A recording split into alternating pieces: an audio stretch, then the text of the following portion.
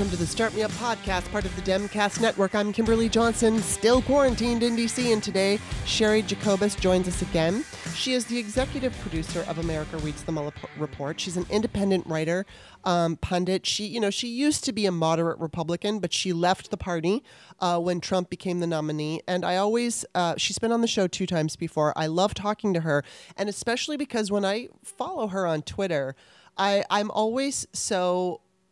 I guess I should say, I shouldn't say that I'm surprised, but I'm kind of surprised because she was a Republican, but again, moderate, very moderate.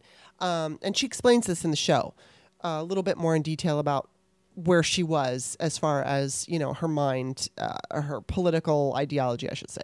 But because it was before, the media really polarized the parties. So she said she could have easily just worked for a moderate Democrat.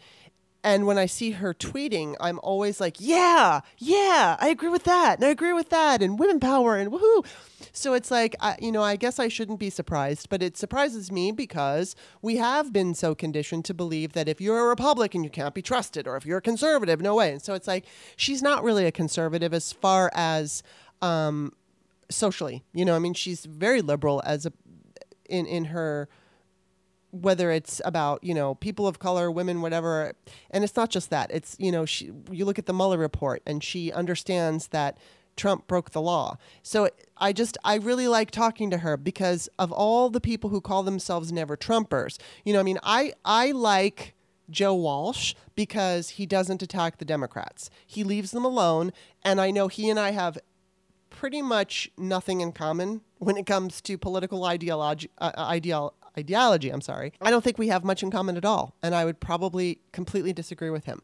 But the fact that he understands that we're in such an urgent situation of, this guy who is sitting in the White House was installed by Russia, really helped heavily by Russia, and it wasn't just Russia, but they played a huge part. When you take into account that he was a Tea Party person, he still is Tea Party. And that he would go against Trump and he would vote. He said, I will vote for Bernie Sanders. I will vote for Elizabeth Warren over Trump. And he's not going to bash either one of them.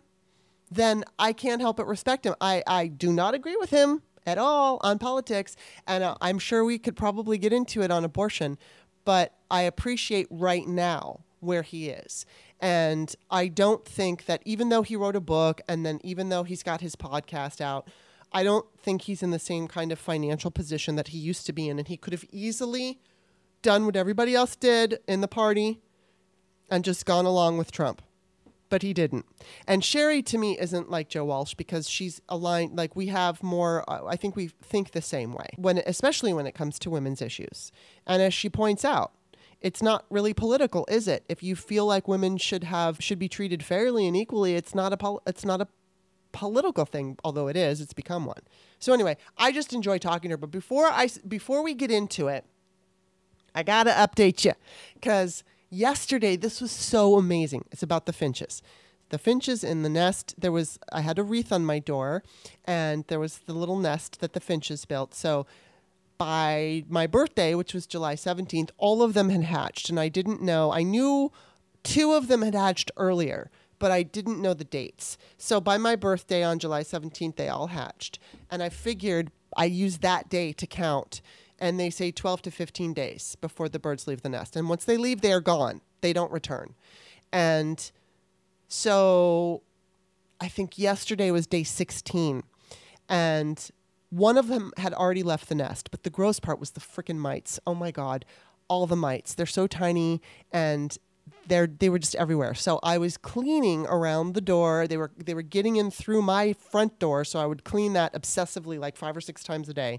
Fortunately, the mites don't live very long if there's no bird blood to suck on, but still they're gross. So, all day I'm battling the mites and the mite. And I keep thinking, please birds, just please fly away. I can't take this anymore.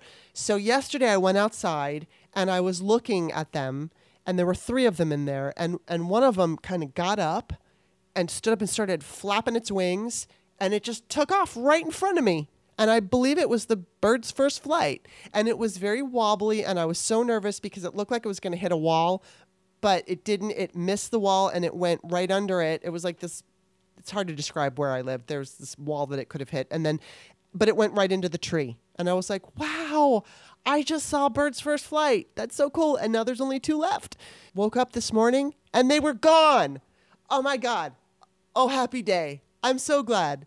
They all left on their own accord. There were no deaths, at least none that I knew of. There was no little dead birds around my door, which I was freaking out. I was so scared that I was going to see one of them like jumped and fell and died. The birds are gone, and I did clean this morning, and it was just so gross because, there was so much freaking bird crap. There was so much bird shit on the nest. Thankfully, most of it was on the nest, but I had to take the wreath down, and it was like filled with mites and bugs and everything, so I had to like disinfect, and I wore 2 masks, and I wore protective glasses, and I wore gloves and all this stuff. I took a shower afterwards because it was gross. But I mean, now it's so nice because there's no wreath on the door anymore, but it's all clean. I mean, there was like bird shit all over the floor. It was so disgusting. And I have a broom and I used the broom and now the broom is just going to have to be thrown away and I need a new broom. It was so gross. But I'm so grateful because I feel like, for what it's worth, Native Americans say that like when finches make a nest near your home, it's supposed to be some kind of good luck or something positive, good omen. I'll take it. I'll take that good omen, as I said when Stephanie and I were talking on Thursday. I'll take the good omen. If there's going to be a good omen, I will take it. But it was just, the whole thing was like so stressful because I just wanted them to be safe. I wanted them to be just happy little birds. And now they're gone. Yay! So there's that. All right. That's pretty much it. That's what I got for you today. And I'll just go right into the Start Me Up podcast. It's an independent podcast, and it's supported by you, people who listen to the show. And it's also woman run. That's me. So I don't have any corporate backers, and I don't use advertisers. And I really don't want to, but I may one day. Right now, I don't. So it is patrons who keep the show going. And I just ask that if this is the first time you're listening to the show, go ahead and check out the front page and see some of the past guests that I've had. I love the variety of guests. I mean, I've had political pundits, I've had former federal prosecutors, I talk to actors occasionally, and sometimes I just talk to them about their craft, but other times I talk to them about both acting and politics. But I've talked to some amazing people like Charlotte Clymer and Molly Jong Fast and Steve Schmidt and Cheri Jacobus, like we're going to talk to today, Joe Walsh. I've talked to Gloria Allred and Kristen Johnston. So many cool people. Greg Olear, Sarah Wood. Really, really fun people who have different takes on politics, and I love what I do. So go ahead and check out some of my guests, and then please consider becoming a patron. You can do it for like $2 a month. And here's how it works. So if you sign up for $4 or less per month, you're going to get all my free shows, which are 2 per week, delivered to your email box, and 1 patrons only show delivered to your email. You'll have access to that, and it'll go right to your email box. If you sign up for $5 or more per month, you get both patrons only shows. There's 2 a month with the 2 a week that I do for free. So that's how that works. But you could sign up for like $2 to start and see if you like it. And if you like it, then you can just upgrade later. You can also, I always include my email address. If you want to PayPal me a one-time donation, you could do that. But again, just visit patreon.com/startmeup. And then the last thing is, of course, it's Start Me Up can be found anywhere podcasts are found on iTunes, Stitcher, and wherever. And I'm just going to ask, like I always do, go to iTunes/Apple Podcasts, become a subscriber. It's free. And then while you're there, you can give me a review. You can give me a rating. That would be super awesome. I've been getting a bunch of them and I appreciate it. So the more, the better. The more, the better. And I thank you for them. I thank you in advance for them. I thank you for the ones that you've already done. And I'm so grateful for your patronage. I love this show. I love having conversations with interesting people. And so now I'm going to have an interesting conversation with Cheri Jacobus. Welcome back to the show, Cheri. Thank you for having me. Oh, I Good to be here. I love it when you visit. I really enjoy and appreciate your take as a woman, especially a woman who used to be in the Republican Party. And we've discussed this before, that I remember you saying on the last show that you would have just as easily worked for a moderate Democrat back when you were younger. So, and I kind of want to point out that, especially, not that you've changed your tweets, but I've noticed with your tweets so many times you echo what I'm feeling, especially when it comes to being a woman and not wanting to be in a party that is just run by white men. That, you know, you want to be in a diverse, you know, we're a diverse country. So, I mean, I definitely feel like I want that diversity represented. And so many times when I see your tweets, I, you know, again, you are a moderate Republican, but it just blows my mind because you and I have such a similar ideology, especially when it comes to women's issues. But just overall, I mean, I agree with pretty much everything you say. Well, and also you wonder, what are women's issues? It's just half of the more, you know, we're slightly more than half the populations. There's things we care about and have an opinion on, but are those women's issues or is just American issues and we're not being heard? Yeah. There are some times when I want to hear and will, you know, that I will agree with a certain policy position or something that's being explained, but I don't always want it to be explained to me by a white man. Now, granted, I love men. Right, of course. But that doesn't mean that I want to answer to them or need them to mansplain things to me. Right. And I do feel a sense of freedom now. I had always been frustrated for decades working in the Republican Party, working on Capitol Hill, campaigns, RNC, of the blatant sexism. And we fought it quietly and internally and lost badly. I have no intention of going back to that. So when I see the new GOP emerging with some Never Trump people or Never Trump men, I have no desire to go and join a new GOP, a new improved GOP that again is being run solely by men. And the fact that they do so means to me that that's disqualifying to me. And I want no parts of it. It means that, we're not going to change the GOP. It's just a power struggle between two different factions of white men. And that's pretty much it. But yeah, I could have easily have worked for a right of center conservative Democrat. Now, when I started out working Capitol Hill, Ronald Reagan was president. So we're talking the 80s. And I'd worked in television and then moved to DC and got a job on Capitol Hill. And I was working for a moderate Republican and could have worked for a moderate Democrat. Now, back then, we didn't have all of this cable news and online stuff where that pulls you to the far right or the far left. So most of us were, I mean, you sound surprised that I agree with you on a lot of things, that I sound like you, but you know what, that's where most of America is, or at least was. 80% of Americans were in that right of center, left of center, but that's not good for ratings and clicks and book sales. And so they sort of invented this new way of doing politics, and look where it's gotten us now. Yeah, I know, right? Oh my God. Well, where do you know, I saw George Will interviewed on MSNBC, I don't know, last month or something. And he said that what he thinks, because people are saying this is the end of the Republican Party. And he's like, no, I disagree. I think the Republican Party is strong and will continue. It's really messed up right now. But basically the way they're going to handle this is for at least, you know, I don't know, like a month after Trump is out of office, they're going to be like, Trump who? And then they're just going to be back to their old shenanigans. What do you see happening to the Republican Party? It depends. First of all, what Trump does when he loses. There's no way that Trump is going to legitimately win. Yeah. If on election night or shortly thereafter, there is something that says, oh, look, he got more votes and won, we know that they successfully cheated. We know that Putin is cheating for him. We now know that Putin does have the ability to actually change vote tallies in voting machines. We know this. We know that GRU infiltrated county boards of elections and the companies that do the software for, the voting rolls. This is in the Mueller report. And the ones that we don't know about, they did it in some, they did it in others, and it was likely a dry run for what they're planning in 2020. We know that Trump wants to basically throw a wrench into the U.S. Postal Service so that you can't vote by mail, because that means it's a paper ballot and it's harder for Putin to cheat. Yeah. We know this. So I think it depends what happens and how far out on a limb rank and file Republicans, elected officials, will go to support him on this if he has to be dragged kicking and screaming from the White House. So let's say that, okay, they cheat, but the vote is so overwhelmingly against him and for Biden that we succeed in getting rid of Trump. Now we have to look at what happens in the House and Senate. What are the numbers going to look like? Right.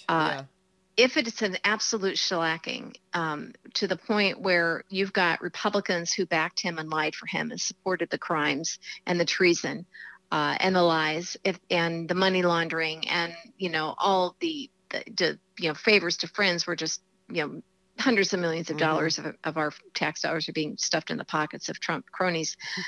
If it gets to the point where it's so bad for these people that they really should just escape to Argentina, like the Nazis did in the post-Hitler era, there'll be a new GOP that emerges. You're going to see a lot of people claim that they never really supported him, right? Yeah. Or they weren't part of that crowd, or they just didn't know. Right. And that in order for the GOP to survive, and this is where I have to disagree with George Will. Okay. It's simple math. In order for the GOP to survive, the new people coming in, and it looks like it's just a new group of white guys, they will have to pretend to believe the other GOPers who say, I wasn't really part of it, or I've changed, I'm reformed. Because otherwise, how do you populate the party? Yeah. Who's going to be who's going to be there to populate the party? Who will be the operatives? Who will be those who will be in Congress? You have to. You can't have, Lincoln Project guys running a new party without the people from the old party. In fact, some of those guys and their close allies were with Trump well after he was president. So I think that's disingenuous, but that's why, to me, trying to rebuild the GOP because you claim to believe in certain conservative principles in a two-party system, it can't be that party, because if you're going to try and rebuild that party, that means you're just accepting these same people. So you reject these people while they have power, but you do have to embrace them. Otherwise, you don't exist. And that's just the reality. Wow. You know what? Going back to what you were saying with the white guys running things and their sexism. I mean, obviously there's sexism everywhere in the Democratic Party too.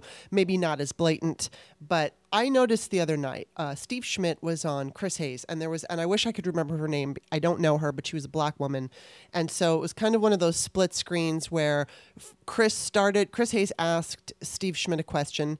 And so Steve Schmidt answered, and then he asked the black woman a question, and the black woman had such great points. Again, I wish I remembered her name, but one of the things she said that stuck out was, she said black people have always been the canary in the coal mine, and that if they can get away with doing it to black people, eventually they'll start doing it to white people. And she just had so many interesting points to make. I mean, talking about the way that Trump is sending federal troops and taking our rights away, all that stuff. So anyway, she did have a decent amount of time to get her point across, but then Chris Hayes went back to Steve Schmidt, and Steve Schmidt got the final long, he was on for, I don't know what the time was, but it sounded like a long time. So he got more than double the amount of time she did. And now granted, on the second time that he spoke, he was talking about civil rights. He was talking about John Lewis, but I just thought, okay, well, why is he the one? Why is That's great. It's nice to hear what white Republican men think about that. It would be, I get your point. Look, here's the bottom line, and this is just the way it is. Our media, print, online, TV, cable, it is run by white men. We had a couple weeks ago, the Daily Beast did this big piece. They had an interview with the African American employees at Fox News who are complaining about the white supremacism, especially primetime host Laura Ingraham, Sean Hannity. You've got you got Lou Dobbs, and of course Tucker. And the Daily Beast is run by a bunch of white guys, and they had 5 reporters doing this interview, and all 5 were white guys. Wow. And that they didn't see this, or they saw it and they don't care because it's just how it is, and they aren't going to change it unless you force them to. Right. And to me, I thought the tone deafness of this was just mind-boggling. And you see it over and over and over again because our media is run by white men. Newsrooms are run by white men, and these decisions are made by white men. And women get what? Do women's issues? Are African American reporters and columnists only supposed to do issues that are race-related? Why not do all issues, but through the viewpoint and the lens of more women, more people of color? And if you're looking around the table, if you're an editor of a newspaper or a site, or an executive at one of the cable news networks or any newsroom, and you're at a table or a conference call, and it's all white guys or mostly white guys, or we got to throw in a woman, and you don't hear yourself. I mean, this is 2020 and we're still going through this. I started my career when this stuff was happening, and it's still going on. And I just don't have the stomach for it any longer. We've seen women get, the cancel culture, women get canceled out, women in media, and they're never back again. Even if they were the victims, they don't work again. And the men somehow are forgiven by the other men who run media. And they're back on TV. They're back working. Yeah, everybody's worried about ruining their lives. They're back on TV because they're back with Trump. You have that Jason Miller character, right? Yeah, and it's just mind-boggling. Michael Caputo was accepted in primetime television after lying under oath to Congress and stuff that he tweeted about me and other women. Just really horrible, disgusting things. And he used to work for Putin, but there he is, protected by the media because he's good for a quote or so-called inside information. And now he's the top spokesperson, the top guy at HHS, dealing with communicating to us about COVID-19. Oh my God, is frightening. Well, and what's extra frightening is I don't, it was announced that he was the head of the HHS, and I looked him up, and he blocked me on Twitter, and I was like, oh my God, he was already aware of me, and he blocked me. Well, God. Well, what happens is for guys like him, they don't want their followers to hear what you have to say. I mean, I have receipts on things about him. I know that he had the same office park address. They had mailbox address. They both had P.O. box numbers with the Russian that he lied about under oath to Congress. And then Mueller refreshed his memory. He and Roger Stone said that, they forgot. Yeah, they did meet with this Russian a couple times who was trying to get $2 million selling dirt on Hillary. The Russian his American name is Henry Alinsky or something like that. Well, it just so happens that Michael Caputo and Henry both had P.O. box numbers at this little teeny tiny storefront in Miami. That was their business address, literally a few feet apart. So if you were in on something together and communicating, particularly since we know that Caputo lived in Moscow, worked for Putin, and this would be a very easy way to avoid any online detection if you were hiding from the feds. So you could communicate through those P.O. boxes. You could share money, exchange money through those P.O. box numbers, those P.O. boxes. And yet he told Mueller and the press that he did not know this man before he was approached about setting up a meeting with Stone to get money from the Trump campaign for the dirt on Hillary. So this is all, and yet this guy is accepted on television. And now, because they let all of this go, he's now in charge. And remember, they were going to not have the actual COVID numbers and deaths go through CDC. Yes. They were going to shoot them right up to, guess who? Yeah. Michael Caputo at HHS, who would then decide what truths when the American people could have and what would be lies. This is astonishing. It is astonishing. And yet you've got women who when they have minor infractions in this online world are just completely canceled. And I look at a lot of the women from Fox who were victims who maybe got good payouts, but they don't ever work again. Yeah. So we have such a long way to go in politics and media. And again, it is because media is still run by white men. And not to give the whole TED talk here, but I do think that I wonder if women were running newsrooms, 50% of the time, and running media, if they would be hiring and promoting different women than who get hired and promoted by the men. Yeah, that's a good point.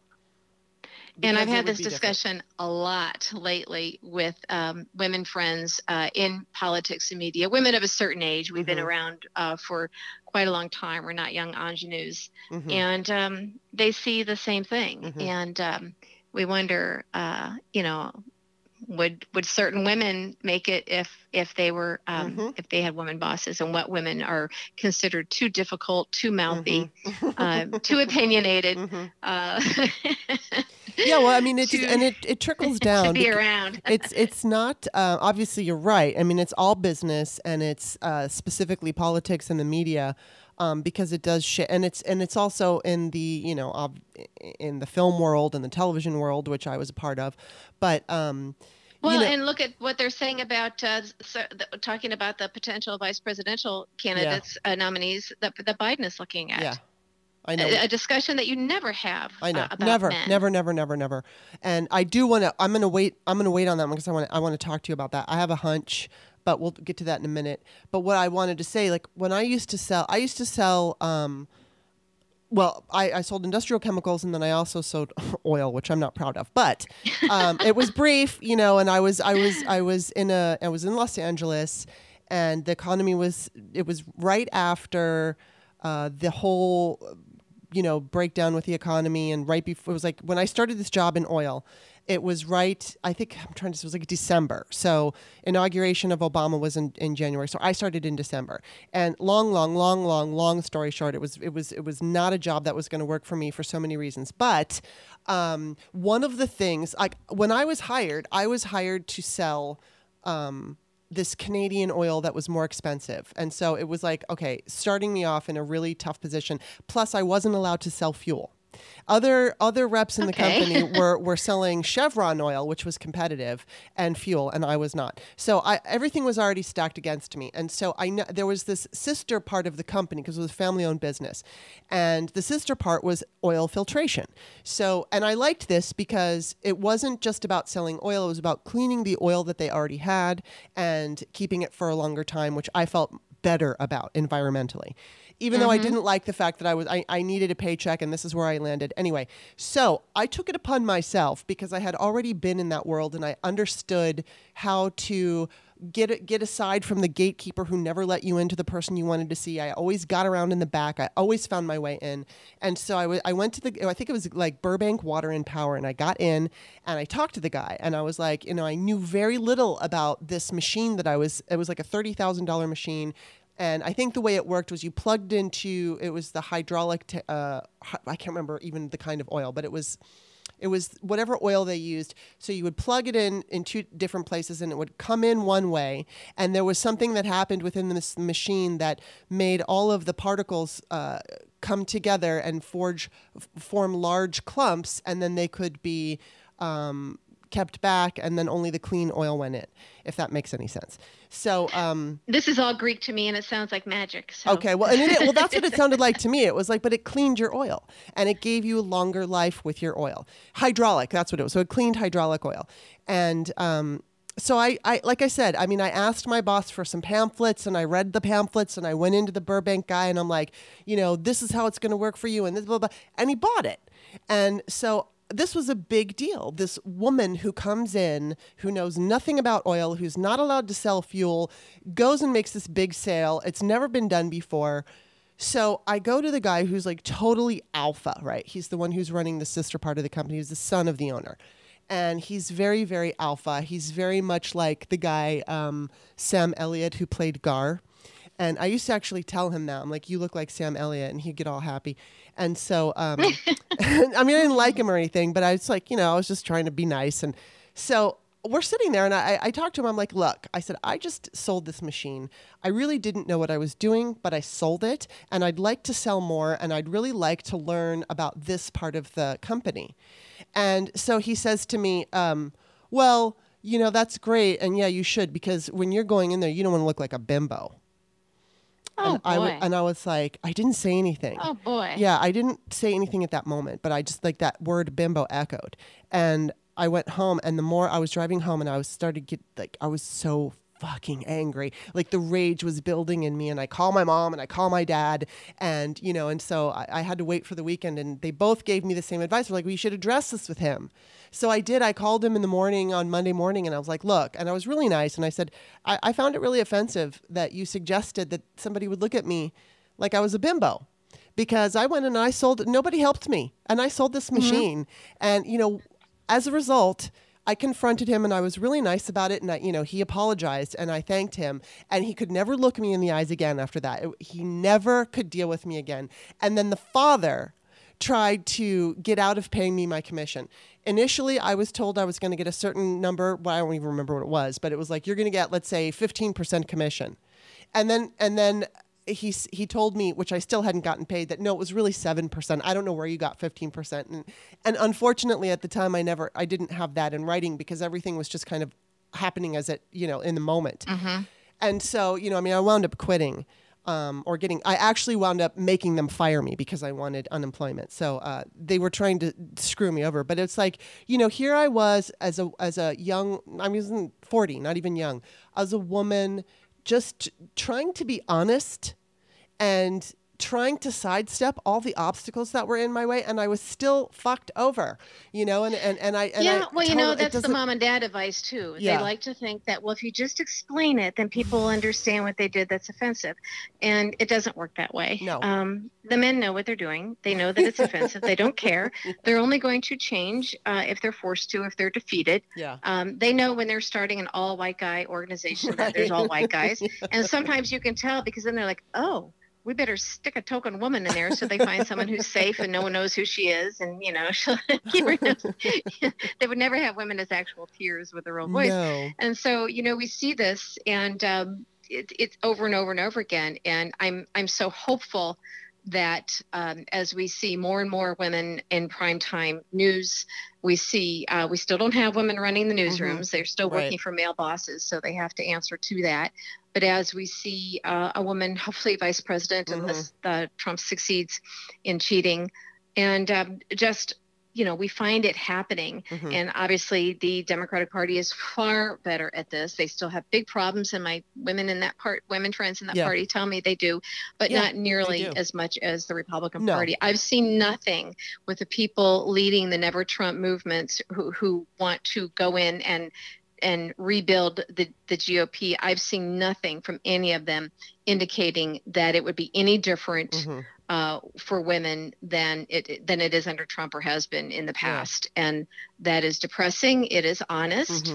Mm-hmm. And I have no interest in being a part of it and being led around by the nose and any longer. Any party that is going to exclude women from the top. And even then, it would be, they may be comfortable with a token or two, but they would never get, if women start having too much of an impact on the decision making, everything comes to a screeching halt. And we've seen this over and over and over again. So it won't change until the newsroom changes.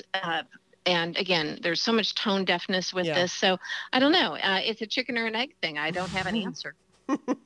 Well, I just, we'll see. Now we can talk about the VP, and I want to preface this because I know what people are saying out there, and I often talk about this on the show, and I try to stay away from it. I don't completely stay away from it, but on Twitter. And the reason why is because if you like one person and, one candidate choice, then you're going to get attacked from everybody who likes the other one. And it's like, the way I see this is I fully support whoever Biden is going to choose. I don't really care. I support her because I know she's been vetted. I know that they've all, including Obama, have discussed what, they're looking at internal polling. They're thinking in terms of, beating Trump. There's so many things that they're taking into consideration that, I can have my favorite, but in the end, I'm all behind whoever it is. But Same. I feel, and I'm not very good at political predictions, but I'm going to go out on a limb here. And because of what James Clyburn has been saying, I'm thinking that maybe it's Warren. And the reason I'm saying that is because, first of all, last week there was a Data for Progress poll that showed, here it is. It was among all voters, Warren leads the pack with 21% support. Harris stands at 19. No other breaks 10. When limited to a head-to-head between Warren and Harris, Warren leads 53 to 47. And then head-to-head polling also shows Warren as the leading choice of undecided voters, where she leads with Harris with both lean Biden, so 58%, and then lean Trump, 54. So, okay, then right after that poll came out, which was the third poll that I saw, whether it was everybody among all voters, I should say, all voters supported. There was also a couple of polls that I saw with black voters specifically favoring Warren. So Clyburn initially said that Biden should pick a black woman for VP. Then he rolled back on that, and just recently he said that a black woman would be more important on the Supreme Court than as vice president. And then I think just yesterday on CNN, he said something about how Biden has to look at poll numbers and go with who he feels comfortable with. And so I'm wondering if, and I don't know, but I'm looking at that and I'm thinking, because initially Clyburn was all about a black woman VP. And now I'm seeing these polls and I don't know what they're thinking, but I'm thinking perhaps this is some kind of thing where, and frankly, I would love to see both. I would love to see a black woman vice president and black women on the Supreme Court. It doesn't have to be one or the other, but it seems as if it's being set up for this. So this is my hunch, and I'm just wondering what you think. Well, we know that Biden said he'll pick a woman to be vice president and a black woman on the first opening of the Supreme Court. Yeah.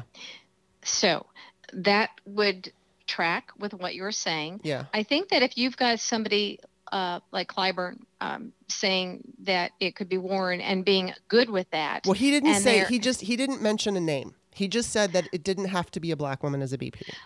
Well, I think that when you have somebody of his stature and other African-American leaders, if they say, this is the party, our party, we have a voice, we're going to do, and this, and looking at the polling too, but being supportive of this, knowing that the cabinet, the other leadership positions, the Supreme Court will have people of color, women of color, that will go a long way. There's going to be some pushback. Yeah. But I think there has to be an overall acknowledgement, big acknowledgement of the role that people of color have played in terms of fighting Trump. Yeah. It was African-American women in Alabama that saved us from Roy Moore. And there's just no denying that. And a lot of this has to do with the media. Again, we have white men running media that get to decide who gets to be the voices. So I think it would be, people are expecting that it'll be an African-American woman. I don't know. If when you look at the polling, now you're talking about Harris versus Warren, I think that you have to look at it. Would this ticket still draw the same numbers if you're looking at them as individuals? But when you look at a Biden, Warren, Biden, Harris, I don't know. I don't know. I think you might get different numbers. Yeah, I don't think that you have to say, well, if it's Warren, I'll vote for the ticket, but if it's Harris, I won't vote for the ticket. Well, I'm guessing this is a preference. Kamala Harris, look, I think that she and Warren are the two who are the most qualified. I love that the other names are being mentioned. I'm very angry about the fact that there are some of the men in the party, the white guys in the Democratic Party who are saying, but Kamala Harris rubs people the wrong way. Yeah. And she's too ambitious. She wants to be president. It's like, so infuriating. Yeah, I know. When is that disqualifying? Exactly. And that tells me that they're starting to remind me of Republican men in that they're saying, oh, yeah, well, we need to have a woman or a black woman on the ticket this time, but we don't actually really want her to be president. We want somebody who will do it. Then when things go back to normal, then we'll go back to normal with the white guys running the party, And so it was just incredibly tone deaf. Yes. Ed Rendell and, some of these other guys with the criticism and the scrutiny that a woman has to go through that a man does not. It's like, should she smile more? I mean, God, is this seriously where we are? So I think that we'd be fine with Warren or Harris. I think the other candidates named, I will support them, but I think two people who have run for president, they've been out there in the trail in this cycle. Both have proven themselves their entire career as leaders, as electable, as incredibly ambitious and hardworking. And Kamala Harris did not go out and get the black support in the primaries that people thought. Well, there were other black candidates. Also, it's also possible that black voters, not all of them are going to vote just on race, but they do want to vote for people who keep race, keep gender, all these things in mind. Not all white men are created equal. Some are very of course pro. So that says a lot about the electorate, how sophisticated the electorate is. So my guess is that there might be preferences Some of those pro-Warren numbers, I'm just throwing this out there, could those be the Rose people talking, the Bernie people? I don't know. Well, some of them have definitely turned on her. Best. Yeah, I mean, a lot of them have turned on her. As soon as she didn't drop out immediately, they turned on her. And I mean, that's not to say all of them did, because but I'm talking specifically that Bernie or bust type of crowd.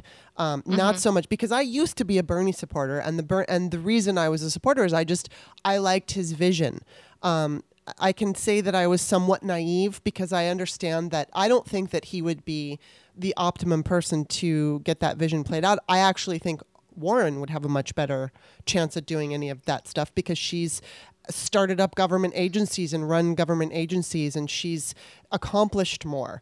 Well, so would she be better as a very powerful chairman of a committee or Senate majority leader? Well, that's what, you know what, I am totally all about. Like, I mean, Warren was my first choice as a candidate, and for the longest time, she was my first choice for a VP. But I really, honestly, at this point, I don't care, because I know if it's Harris, I'm going to be really happy, because to see a woman, a wonderful, incredibly intelligent woman of color being the vice president, I would love that. And then Warren will be in the administration somehow. So I feel like the either fact way. That there are so many, everybody says Kamala Harris could be vice president. She could be on the Supreme Court. She could be AG.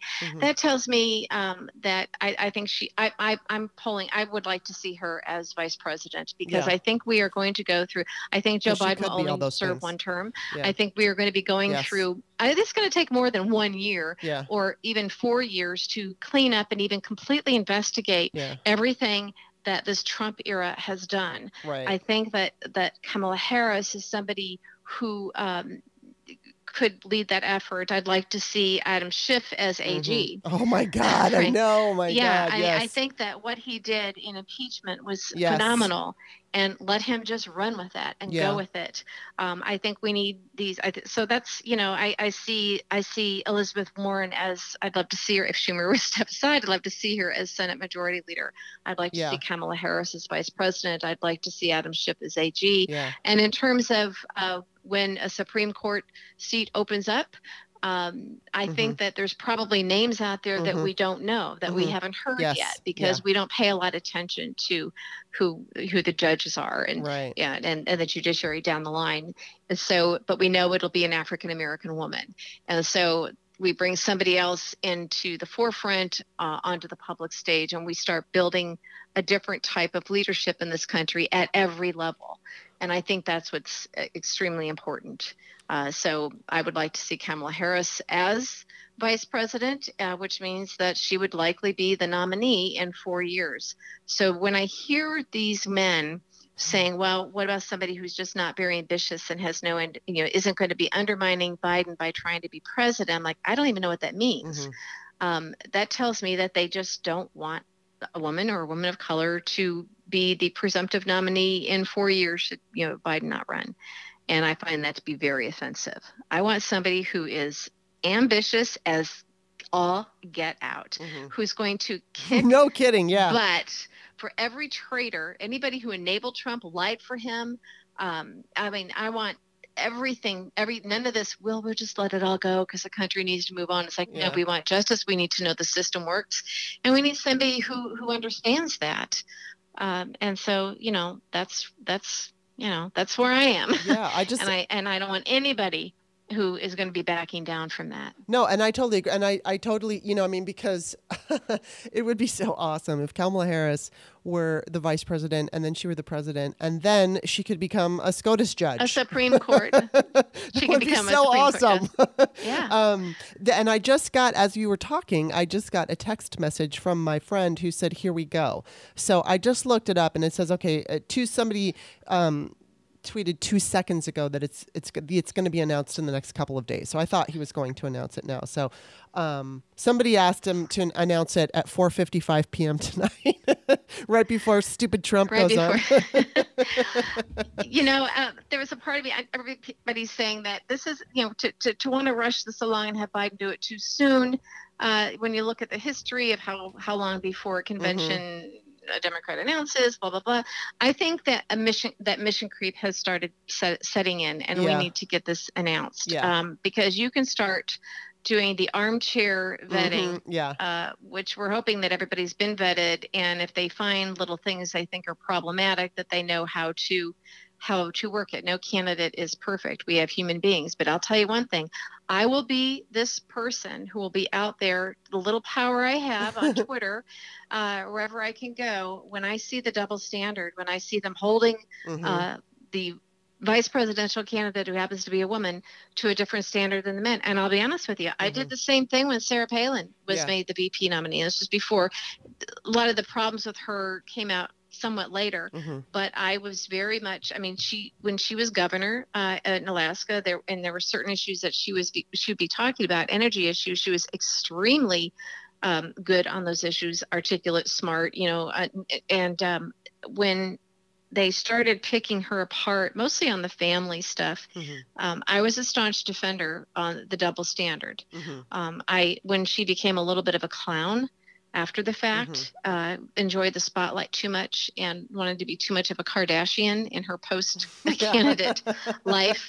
I was as turned off as anyone else. But initially, there was a double standard. You know what? I will say this, because she scared the shit out of me. And I mean, I was somewhat political prior to Sarah Palin.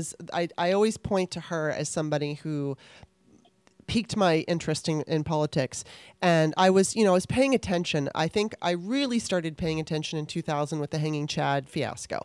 And I wasn't watching the news programs every night, but my mother has always been a political junkie, and she's definitely progressive, but she's also pragmatic, and she understands how things work. And so she was, talking to me about politics for a long time. She did not like Bush.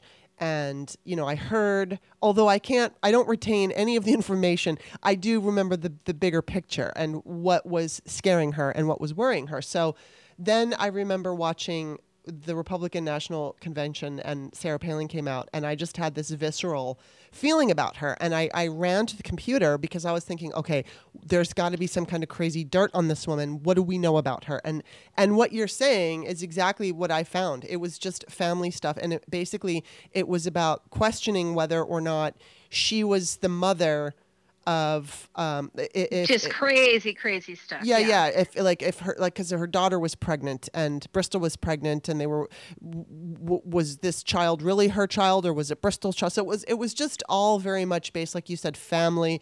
And I didn't find anything on her politically. Obviously, things came out that she was using her power to bully somebody. I can't even remember the story. It had to do with the police department, but they turned out very much to be. Even then, you wonder, okay, if they were talking about a man, would it be the same? Yeah.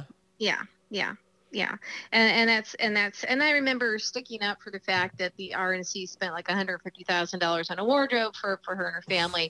Because at that point, first of all, she was a beautiful woman. She looked fantastic. She had also just given birth to her fifth child, and she was a runner. And so she had not lost her baby weight. Also, my brother lives in Alaska. I've been to Alaska. People dress very differently there. Yeah. And even as governor, I saw some clips that she didn't have the type of wardrobe that somebody would in the lower 48 in the same position. And her whole family, in fact, when she accepted the job to be, when she said yes to McCain, they had literally a day to all get on a plane and go. So some of them, they all needed clothing for the lower 48, as they call it. And they all had to be outfitted as such. And her, because she didn't have the wardrobe. They didn't have time to go get the wardrobe. She had just given birth. I mean, she still looked fantastic. So there was a big thing about $150,000 or so being spent on her wardrobe. I'm like, so? Well, and it makes sense. I'm not ever it's hard for me to defend Sarah Palin on anything, but I see definitely your point, because there is a double standard, and it's like I've pointed out, the press should treat Trump the way they treated her. Because they, I remember feeling at the time that America likes to put everybody on a pedestal and then we quickly knock them down. And Sarah scared It's a sport. me. Yeah, Sarah scared me. And I'm thinking, okay, how long? I think it was September, so I thought we don't have a long time. How long is she going to stay on that pedestal? Well, the American press, specifically that Katie Couric interview was one of the big deals that kind of soured everybody to her and showed everybody that she really didn't have what it took. But Trump proved that before he was even nominated. What I mean? It's like, but he goes on to be president, and it's not me defending Sarah Palin. He was protected. Yes, he was protected by his buddies in the press. He absolutely was. He absolutely was. And I don't think that the Washington establishment understood that he actually did have these relationships, or at least something that he could pull the strings with key media executives in New York. And it was Corey Lewandowski who told me 5 years ago, it was June of 2015, when they were trying to get me to come work for the campaign, until I witnessed Corey Lewandowski. And I was like, yeah, no thanks. Thanks, no thanks. And which they later lied about all that, of course. Yeah. But Lewandowski was bragging that Trump had, this was by way of trying to get me to take the job, that Trump had Roger Ailes and Jeff Zucker, quote, in his pocket. And then he also mentioned Joe Scarborough, and he talked about how good friends O'Reilly was with Trump. And I was thinking that was a bunch of BS, that these guys probably pretended to be friends with this bozo. Well, he knew how to pull those strings. So he eventually kind of blackmailed Ailes. We didn't know what bots and trolls were then, but after Megyn Kelly gave those tough questions in the first debate, they were bombarded with all this. It scared the bejesus out of Ailes, and so he fell in line. They got behind Trump at that point. Jeff Zucker was just in it for the ratings. He's not a news guy. He's an entertainment guy, and we are all paying the price. I think he's more guilty than just about anyone of giving us Trump. He knew, in fact, he knew what those outtakes were with that from The Apprentice, but he owed his big career to Trump, and Trump says that he helped get him his job at CNN. But when his own staff complained, and he told them to keep the cameras on until the eyeballs leave. Yeah. And so Trump got more CNN coverage than all the other GOP candidates combined. And Chris Cuomo, one day I was on his morning show, and afterwards he says, "Let's go get a breakfast. I want to talk to you." So buys me a plate of eggs. We're talking, and we were talking about his competitors, Chris's competitors. We were talking about the race, and I kind of had a thing or two to say about the coverage at that time, that they were giving this massive amount of coverage in the summer of 2015 to Trump. And he was saying, well, the other Republicans won't come on. I said, the other Republicans would come on, and he named a few of them. I said, but every time CNN has them on, you ask them about Trump, the latest thing that Trump did.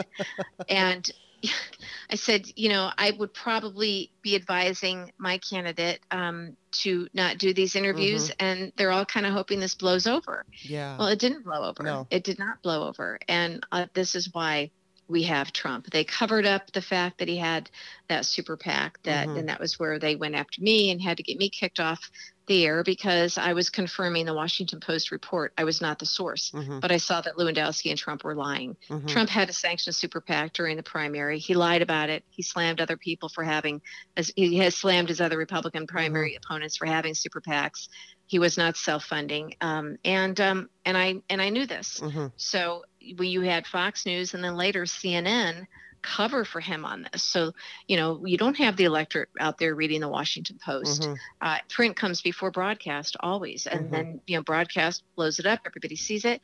Had that been out there, had the Trump supporters at that time known that he was lying to them, he would have been out of that race within 10 days. Yeah.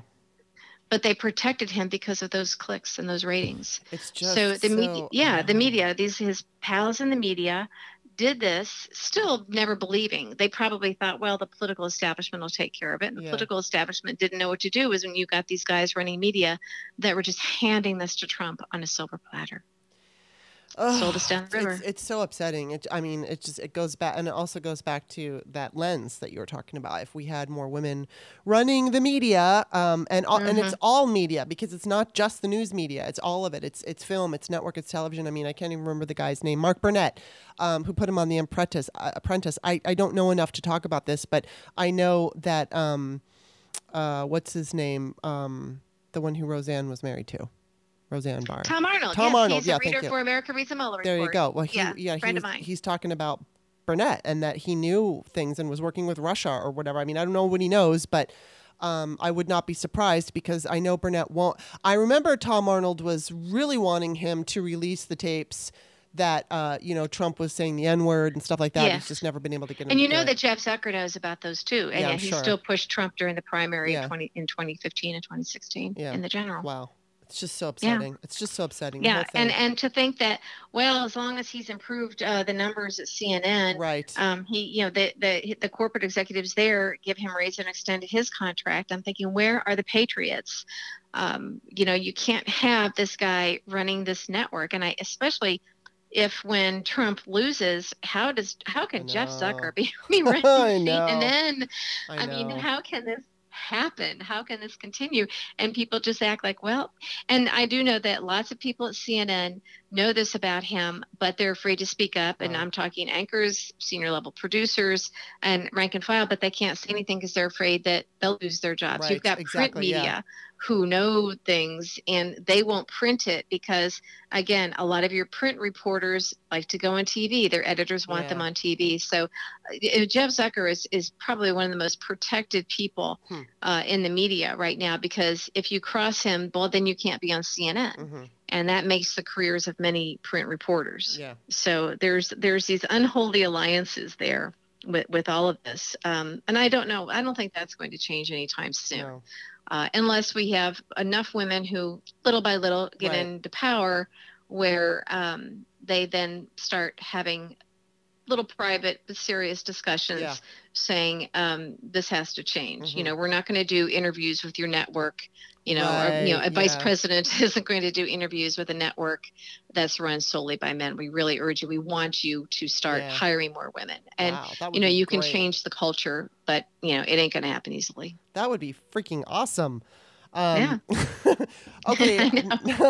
We can dream. We can do it though. We could do it. Okay. So here's the other thing I wanted to ask you about. I know it's impossible to predict what's going to happen, and you can but what is your gut telling you with what's going to happen? I mean, we've got all the mail-in things. I mean, there was an article that I found on your wall from the Washington Post, but it says Trump's unfounded attacks on mail balloting are discouraging his own voters from embracing the practice, which of course now the GOP is freaking out about that because he keeps poo-pooing mail-in voting.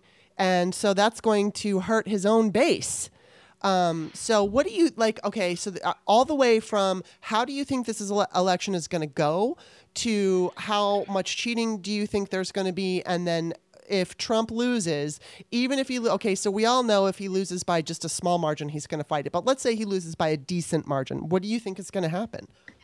I'm actually not concerned about him refusing to leave if he loses, and it's clear that he loses. My concern is the cheating to make him not lose, and that's what I believe happened in 2016. Yes. So that's my biggest fear, that there are going to be mail-in votes that don't get counted, don't arrive soon enough, that they're going to be changing the vote tallies, that they're going to be closing polling locations, and that they will somehow cheat by giving him enough numbers to win the Electoral College, like they did last time. 77,000 votes in just three states gave him the presidency. That is such a small sliver of people. And now, when you look at how those numbers are divided up, it is almost impossible that it was legit. They were jimmied with. Yeah. Well, I noticed the difference. Nothing sticks to Biden, which is good for us because, whatever has come out against him since he started even just hinting that he was going to, run, nothing stuck. I mean, he was coming into the picture with all kinds of baggage. He was known as the guy who was going to make gaffes. Everybody knew this. I wrote an article just on my Patreon page talking about why he's not going to be the nominee. And it's like, okay, I was completely wrong. And I've actually, as disappointed as I was that it wasn't Elizabeth Warren because I really liked her, and because it wasn't a woman in general, I have really come to believe that he is the man for this moment. And I keep going back to this woman who I know at my grocery store, who's a black woman and has always said that it has to be a white man. And then, Jonathan Capehart is always talking about, I can't remember her name, but it's like Aunt Sheila or something like that. And he was saying, Aunt Sheila, if that's not her name, I'm sorry, really wants Biden. And, and this was before Biden became the nominee. And there were a couple other people on Twitter, but specifically Jonathan Capehart's aunt. And this woman at my grocery store had exactly the same feelings and desires about Biden. And it's funny though, because she wants him to pick Warren. She wanted him to pick a white man because she feels like the white men have to deal with Trump. But now that we know it's not going to be a man, she's like, okay, it has to be Warren. She doesn't trust Kamala, and I don't really know why. She just doesn't trust her. But I look at her and I feel like, she represents so many people. Obviously, I mean, it was South Carolina where he had huge support of the black, and then every primary it was like 70 to 90% of the black voters voted for Biden. And so, well, he was the vice president to the first black president of the United States. I think a lot of people also play, there's who they like, but they also play political analyst, with all the cable news and people online, everybody likes to play armchair political consultant. Right. And they're thinking, okay, Biden has a persona that they know will appeal to a very broad part of the electorate. Right. And people know that. And if they're comfortable with them and they know that, look, there's a lot of, Trump supporters, what I call soft 2016 Trump supporters who are disillusioned with him now, could easily be willing to go for Biden. Yeah. And I think you have a lot of people like, hey, look, if I had my druthers, I'd have X, Y, and Z. Right. And that's how I am. But of course, I've been a political strategist. So when you look at it like that, when you've got a pretty sophisticated electorate out there where they're like, okay, if I really had my wish list, but when your priority is to defeat Trump, they say, but the guy that I like third best is the one who can best beat Trump. So let's do that. Yes. And I really do think that, I mean, he does have an appeal to so many. I mean, let's face it, he's a white man. And so there's, white men in the Republican Party, just like Steve Schmidt or Rick Wilson, who probably feel much more comfortable voting for him than they would Elizabeth Warren or Kamala Harris. I don't know what they would have done if one of those women became the candidate. I don't know if they would have fought so hard. I don't know if they would have voted for her. But I do know that they feel more comfortable voting for him. Well, that's an all-white guy group, and that's kind of what I'm talking about.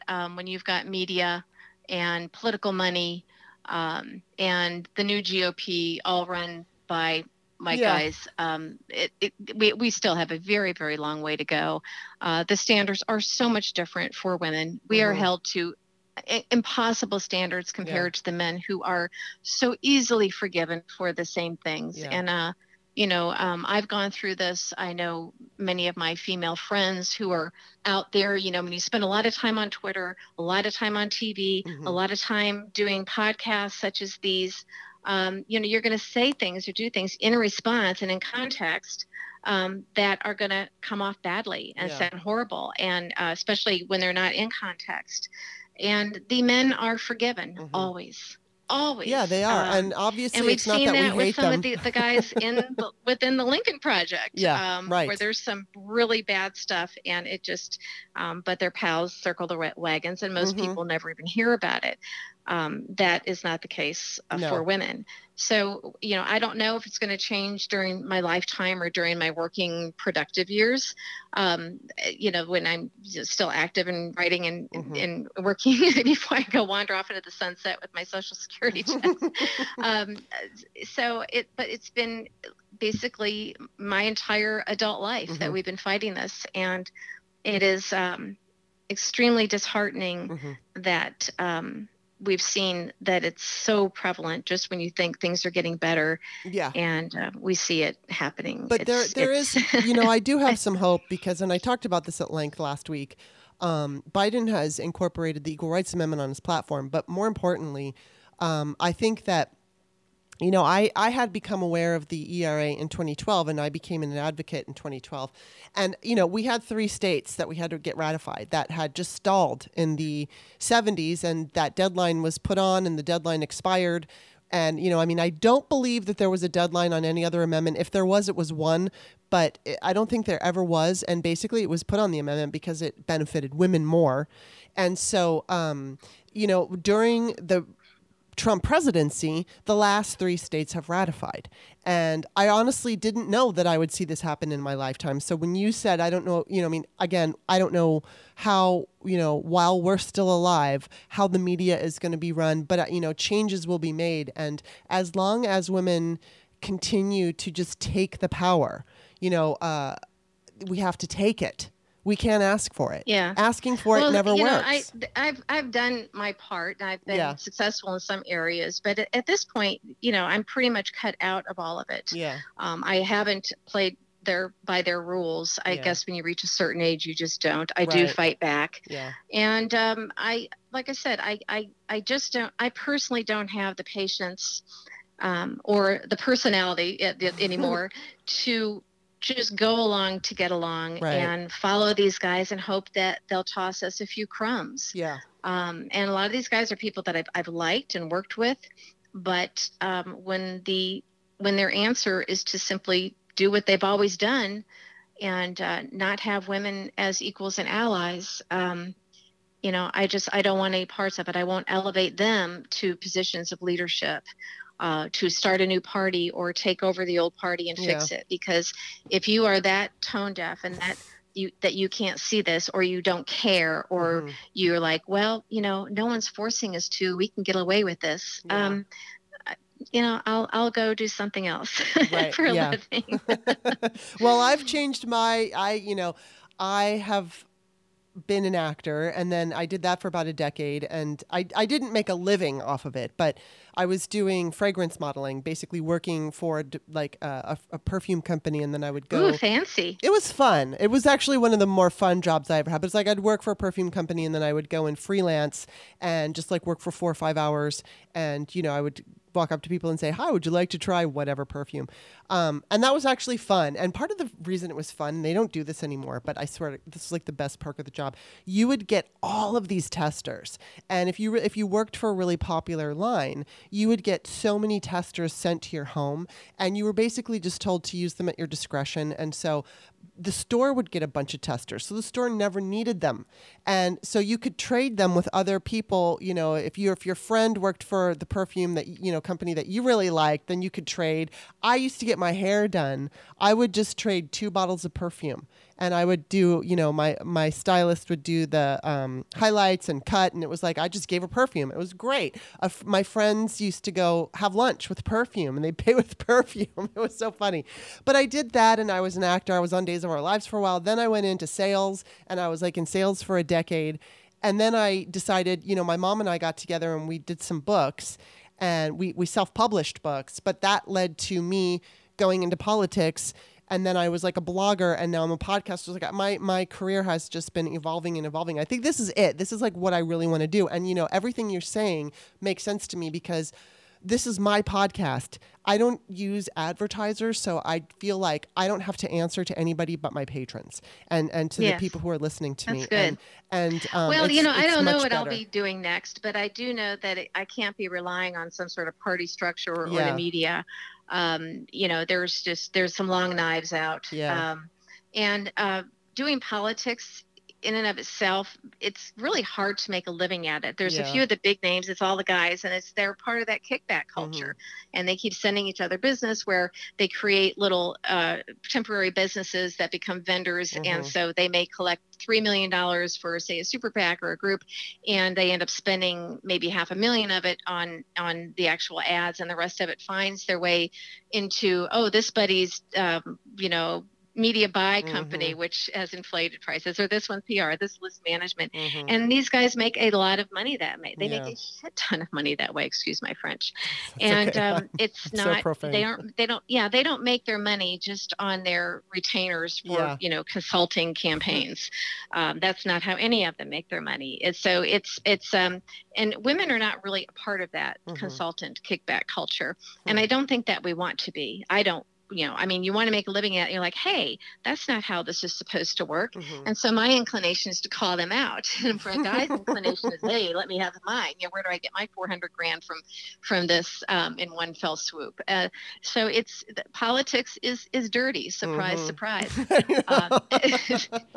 And then in my case, obviously I'm not a Republican any longer, but I can't really, I'm not a part of the establishment Never Trump. I have a Never Trump voice, as many people do on our own, but the ones who are making the money, the ones who are forming a new party, the ones who are forming alliances, who will join in with a former Trump person if they bring enough money to the table. That seems to be the criteria.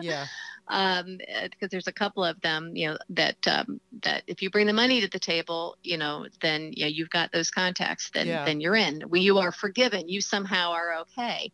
I put Scaramucci in that category. This guy, it's better for his career to now be Never Trump. So he's accepted because he can bring the goods. So if that's what it is, then that's what it is. I'll be regular voter. I'll write. I'll get a real estate license or something. But so much of this, so much has been destroyed during the Trump years. So many people have been destroyed. And I see most of it being the women who are destroyed. And you see these guys do horrendous things that are then end up pop back up. And the women pay such a high price. So I don't know if just having a female vice president is going to fix all that. But no, it won't. It'll make us feel a little bit better. And it's just, sadly, it is incremental. But it's slow. We'll get there. We've seen such gains in the Democratic Party with women and people of color, such diversity since Trump came in. So as much as I hate him, and I feel like he's done so much destruction to this country, we did. Again, three of those states, the last three states voted to ratify the ERA. We've got more women in the Democratic Party than we've ever had in Congress.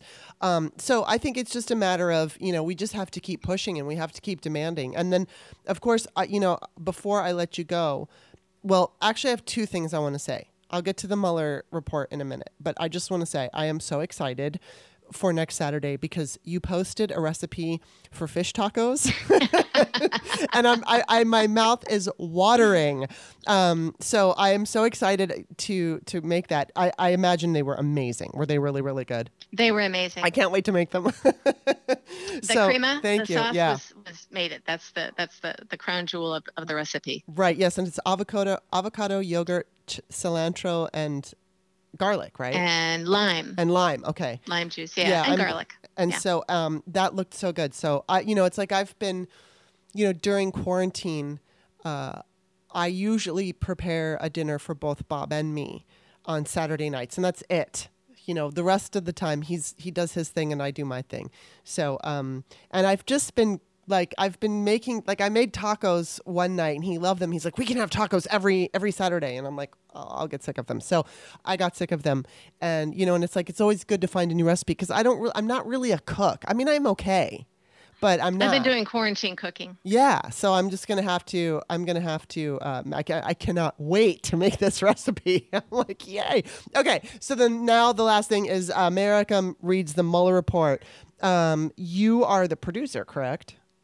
I'm the executive producer, founder, president. Yes, I started this group and then I executive produced it. And we shot it in LA with celebrity friends, Montel Williams, Morgan Fairchild, John Cryer, Tom Arnold, and Willie Garson. Awesome. In August. And we have little by little, we air this half-hour celebrity reading and some regular folks from around the country, half-hour reading of direct excerpts from the Mueller report, no politics, no political commentary.